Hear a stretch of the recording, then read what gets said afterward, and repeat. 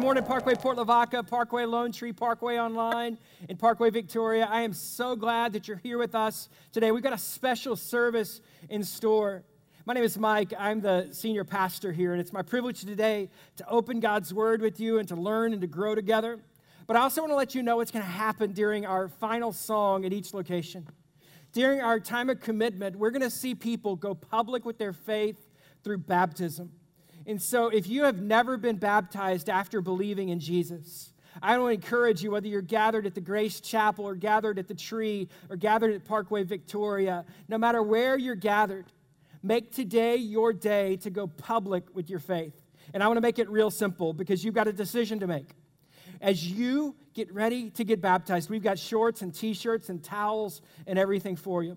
Here at Parkway Victoria, if today's your day to get baptized, even as I am talking right now, you can get up from where you're seated and go see Chris. She's standing under the light there. Doesn't she look like she looks like an angel standing under that light right now? And so go meet with Angel Chris, and she will take care of you. At Lone Tree in Port Lavaca, wherever you are, just stand up, and Chris and Julie will take care of you. Pardon me. Sam and Julie will take care of you at their location. The Angel Chris cannot go to all locations. So if today's your day to get baptized, you don't even have to listen to the talk. You can go change. You can go get ready. It's a great day to go public with your faith. If today's your day, make your move as the sermon gets started right now. We are walking through the Bible together as a church, and we're entering into the book of James, which is some of the most practical teaching we're going to uncover in our journey through Scripture. And as we look today at a life hack is a trick or a perspective, a way of doing something differently. We're going to look at the life hack of dealing with tough times and dealing with troubles. And I'm going to share with you 4 lessons that I learned as 2 years ago I went through one of the most difficult seasons in my life.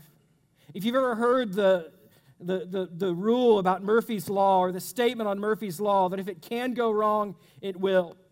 2 years ago, I had one of those years where it felt like Murphy was living in our guest bedroom, or Murphy was my best friend or my worst enemy, because if it could go wrong that year, it did. My mom was in her final months of dying because of Alzheimer's. So there were long trips back and forth to Dallas, hospitals, doctors. It was heartbreaking when I would see her and she wouldn't see me anymore. Just watched her waste away mentally and physically before my very eyes. 2 years ago, not only was Mom struggling with her health, but the church was having an issue. There was a flashpoint, a problem in our church, and I wasn't the cause of it. I wasn't the reason for it, but I'm the pastor, I'm the leader, so I had to lead and pray and, if I'm honest, worry through it and wonder whether or not I was getting it right. So Mom was struggling. There was a challenge in the church. And then my daughter got sick 2 years ago. And she went from having a respiratory issue to no voice, to a dropped face, to weakness along the entire right side of her body. We went to doctors and hospitals and pursued every answer, and we found none. We prayed as a small group. My wife took her to every therapy possible so that she would regain her strength and regain her voice. It was one of those seasons that if I tell you what happened 2 years ago in my life, it was so tough. In fact, it was so tough as I struggled with Mom and as we struggled with the flashpoint at the church and as we struggled with my daughter, that I could tell you my story from 2 years ago and completely leave out the fact that the eye of the hurricane literally crossed over our communities. I could tell you my story from 2 years ago and forget the fact that Harvey hit our homes and hit our communities.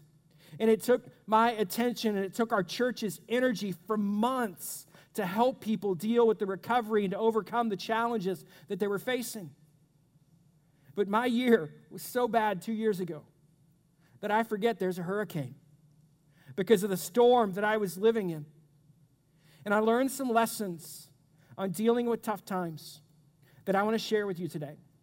And they come straight from the book of James. So if you brought your Bible, we're going to open up to James chapter 1. And as you turn in your Bible, James is in the New Testament towards the back of the Bible. As you turn in your Bible, this is the very first Bible passage. The passage I'm going to share with you today is the very first Bible passage that I underlined or highlighted in my Bible. When I became a believer at 17 years old, I began to consume the Bible. I began to read it. I had never read it before personally. I began to read it. I began to underline and highlight in this Bible. In fact, this passage was highlighted blue in my Bible. And if you don't underline or highlight or take notes in your Bible, I encourage you to do it because it puts you in a place and it gives you a memory of when you learned or when you read or when you experienced that Bible verse for the first time, or maybe a new truth that you learned from God's Word. Well, I underlined this passage, and I turned to the book of James because I didn't know anything about the Bible. My best friend's name was James. So I looked through the Bible. There's James. I like James. Let's read James. Now, obviously, James wasn't the kid that grew up in Sugar Land with me. James is the half-brother of Jesus. James is a leader in the early church, and James wrote so that you and I would see the Word and live the Word and follow God as the church. I am so grateful that my best friend's name at the time wasn't Levi, because I may have opened the book of Leviticus and I would have been in a world of hurt. I don't know if I would have made it through it. But the book of James, this is the passage I underlined and highlighted first. James 1, 2 through 5. Consider it pure joy, my brothers and sisters, whenever you face trials of many kinds, because you know that the testing of your faith produces perseverance. Let perseverance finish its work, so that you may be mature and complete, not lacking anything. If any of you lacks wisdom, you should ask God, who gives generously to all without finding fault, and it will be given to you. That was the first passage that I ever began to apply to my life. And as I applied it to 17-year-old Mike, it was, am I facing troubles and trials? Yeah, I'm getting picked on. I used to bring a bottle to the party. Now I bring a Bible to the party. I used to do what I wanted to do. Now I'm publicly following God. And I used to be in one group that was known for one thing, and now I'm a part of this Christian group that's known for many different things. And so I was praying and saying, God, help me. Give me wisdom to know how to deal with the troubles that 17-year-old Mike is facing. You know, in the 10 years since I was 17,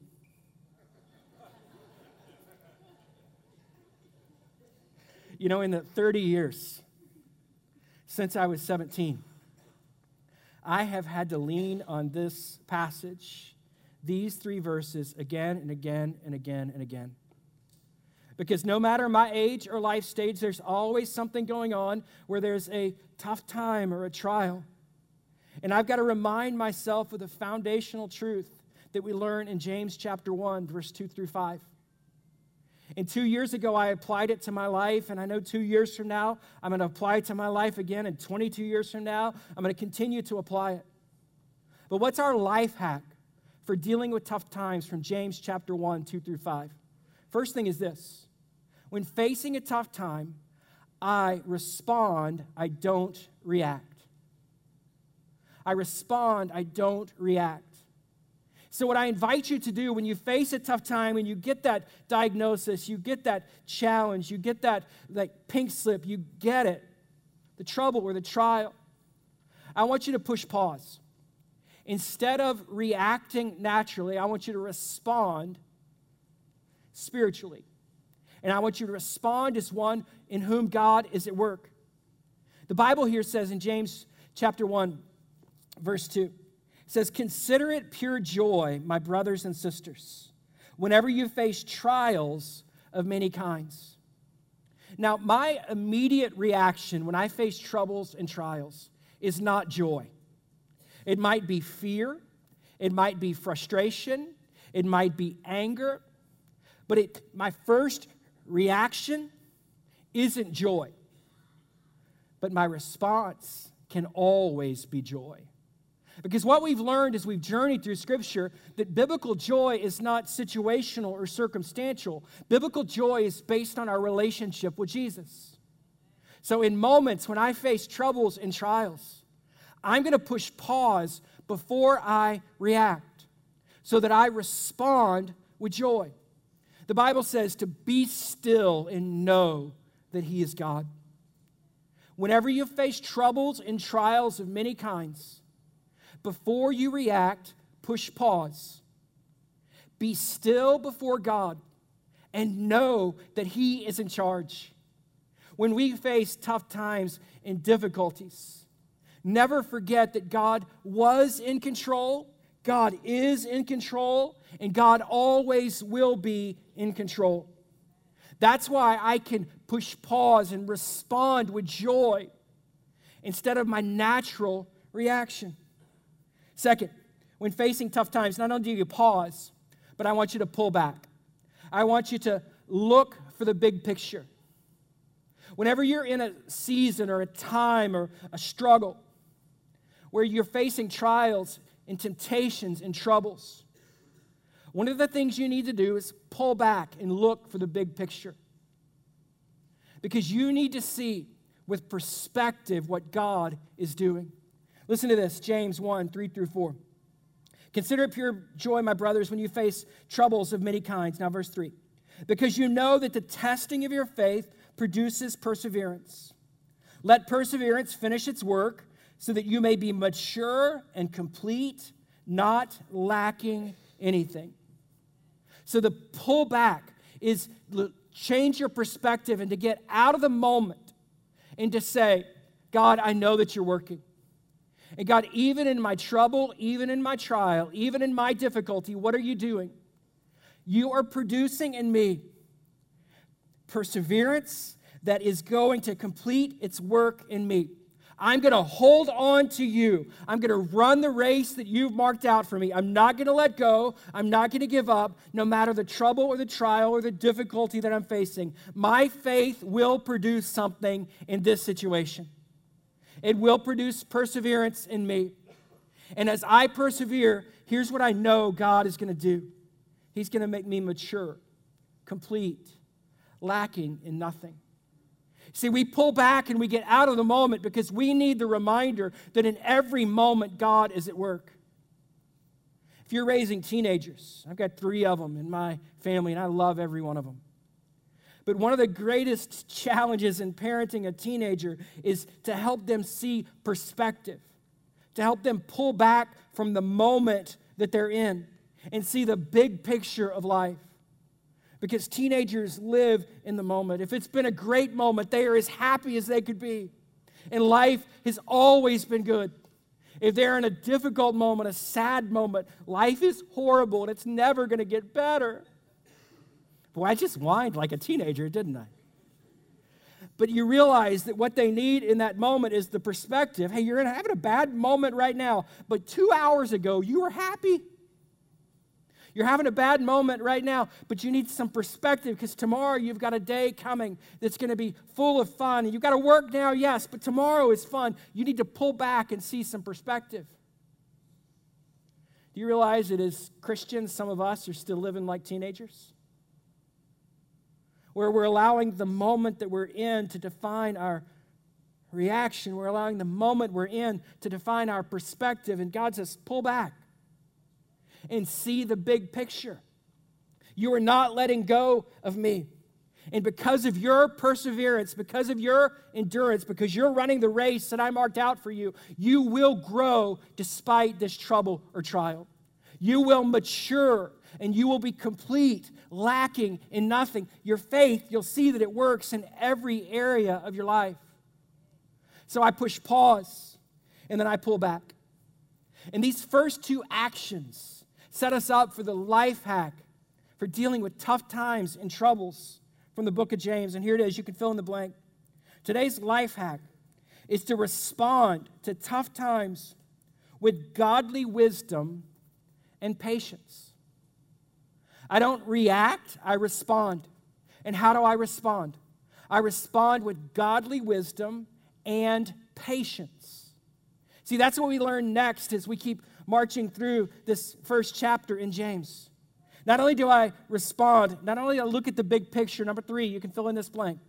I ask God for wisdom. I pause, I pull back, and then I pursue God for wisdom.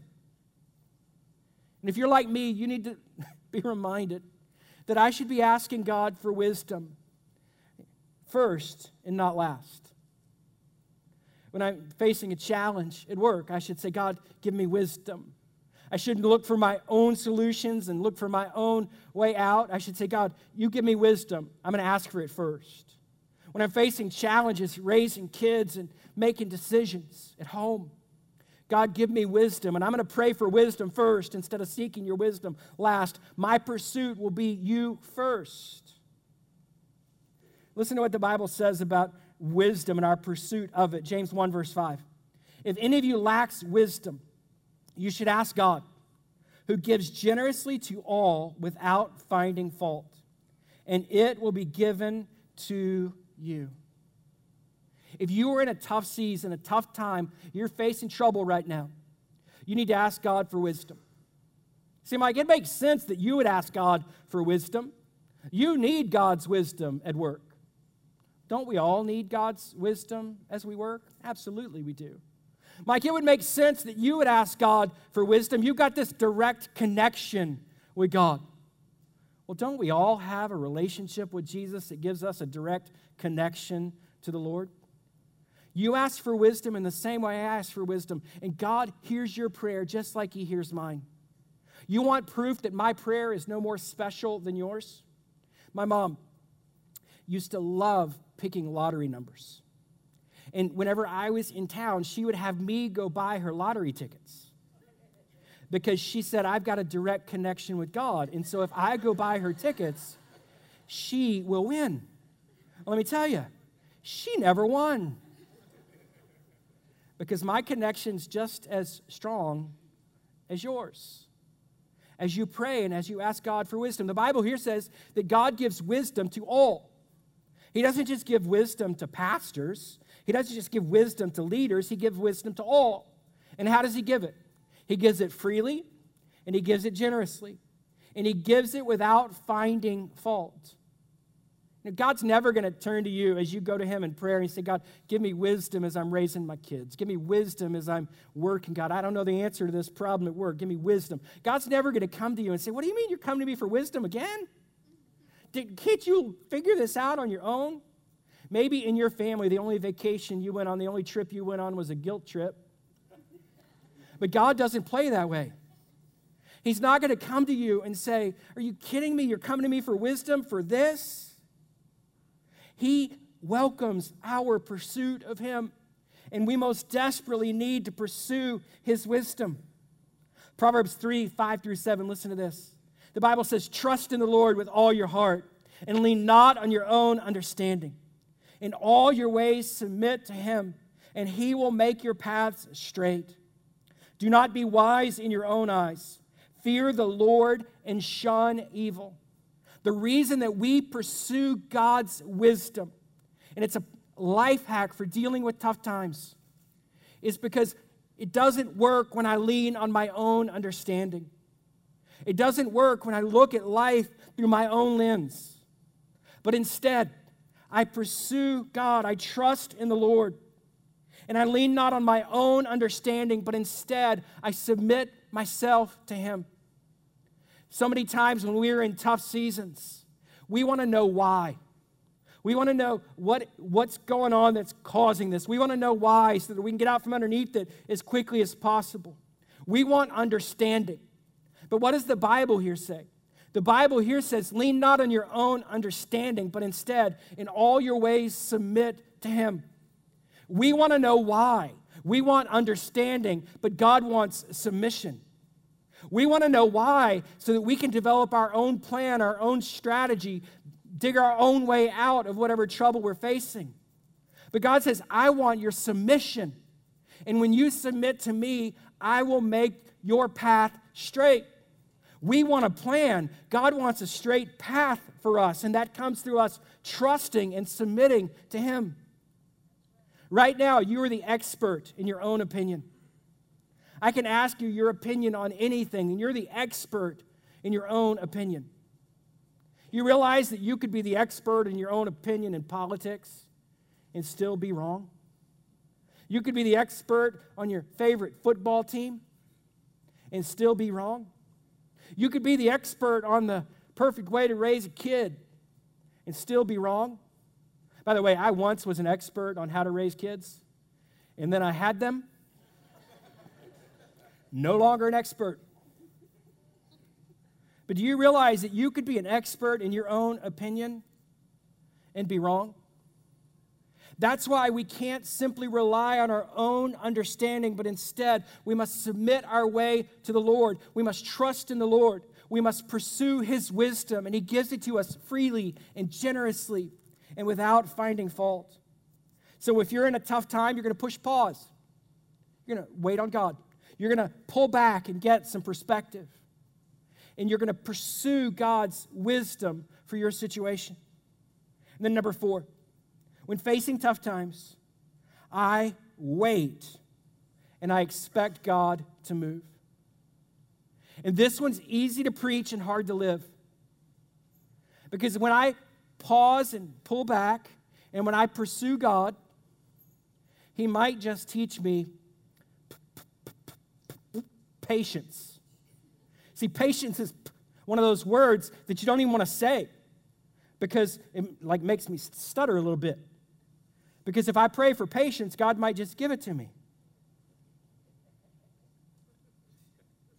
And that never is easy. But if I am going to see the Lord mature me, complete me, if I'm going to see the Lord make my faith work in life for real, then I must learn how to wait. And none of us like waiting. We don't like waiting in line. We don't like waiting for a table. We sure don't like waiting for God to move. When you've got a child that's living as a prodigal, you don't want to wait. When you've got a question of a job, you don't want to wait. When you've got a decision that needs to be made that's going to shape your future, you don't want to wait. When there's a diagnosis, you don't want to wait. Nobody likes waiting. But if we don't wait, we'll miss God's work. Listen to how James puts it. James 5, 7 and 8. Be patient then, brothers and sisters. This is a command to believers. Be patient then, brothers and sisters, until the Lord's coming. See how the farmer waits for the land to yield its valuable crop, patiently waiting for the autumn and spring rains. You too be patient and stand firm, because the Lord's coming is near. James is pointing to the return of Christ and telling the church, hey, be patient. He's coming. The Lord is near. And I stand here today and I tell you, be patient, stand firm. The Lord is near. And I also remind you that the Lord is near to the brokenhearted. The Lord is near to those who are humbling themselves. So if you're brokenhearted and humbled by life, wait on God and expect Him to work. Like a farmer who plants in the field. You patiently wait for God to work. That farmer plants in the field and then waits for the fall and the spring rains to nourish his crop, so that his crop will flourish and produce for him and his family and those around him. Friends, as we wait and expect God to work, we are waiting like a farmer trusting the process. We are waiting like a farmer that actually believes that God is in control of the seasons and God is in control of my life and God is working beneath the ground and behind the scenes, even when I don't see it. We're trusting that God is working. You ever seen an impatient farmer? That would be about the most frustrating life ever, to be an impatient farmer. You go out and you work your fields one day, you plant those seeds. Come out the next day, you look to see. Nope. You're kicking dirt. You're angry. You are livid because your work is not producing anything yet. So you leave angry. You come back day number 2. Still nothing. There's no sign of growth. There's no activity that can be seen. You're kicking dirt. You're angry. You come back out for day after day after day after day expecting a crop when you know it takes time for that seed to be planted, for germination to happen, for growth to happen, for the blooms to set and for the crop to grow and for it finally to come to be ripe. It takes time. Friends, like a farmer waits, sometimes we have to wait on God. Like a farmer waits and expects the crop to come, we must wait on God and expect Him to work because He is always working. Impatient farmers don't persevere. Impatient farmers go buy their groceries at H-E-B. But patient farmers produce a crop. Friends, as I look back at 2 years ago in my life, I am so thankful for the lessons that I learned. I'm thankful that I learned how to respond instead of react. My mom has since passed away, as you know, and she is now in the arms of Jesus, fully healed and healthy. Her mind is 100% sharp, and her body 100% healthy. That tough time helped my faith grow. I'm so thankful for the difficulties that we've faced in the church in the last decade that have helped grow me and mature me as a pastor. Because God uses tough times to make people like you and me trust Him more and follow Him more and look like Him because we're obeying Jesus. And I'm even thankful for my daughter's illness and God's healing of her. Because I learned to pray again in that time more than I had prayed in years before. I had to humble myself and admit that I don't have all the answers. I had to humble myself and admit that we needed to do everything we could and we couldn't do it all to help her. And I am thankful that God matured my faith in that season. You see, He's always working, and His promises always come true. If you're in a tough season, facing a trial or trouble, hold on to Jesus. Push pause and know that He's in charge. Pull back and see the big picture. He's working in you just like He worked in me and Christy and our family and our church and our communities. Pull back and see, and you pursue His wisdom. Don't you ever give up on God and settle for your own understanding. You might want an answer. God wants submission. And He says, when you submit to me, I'll make your path straight. And if you have to wait on God, you wait on God. He is never early. He is never late. He is always right on time, and you can trust Him.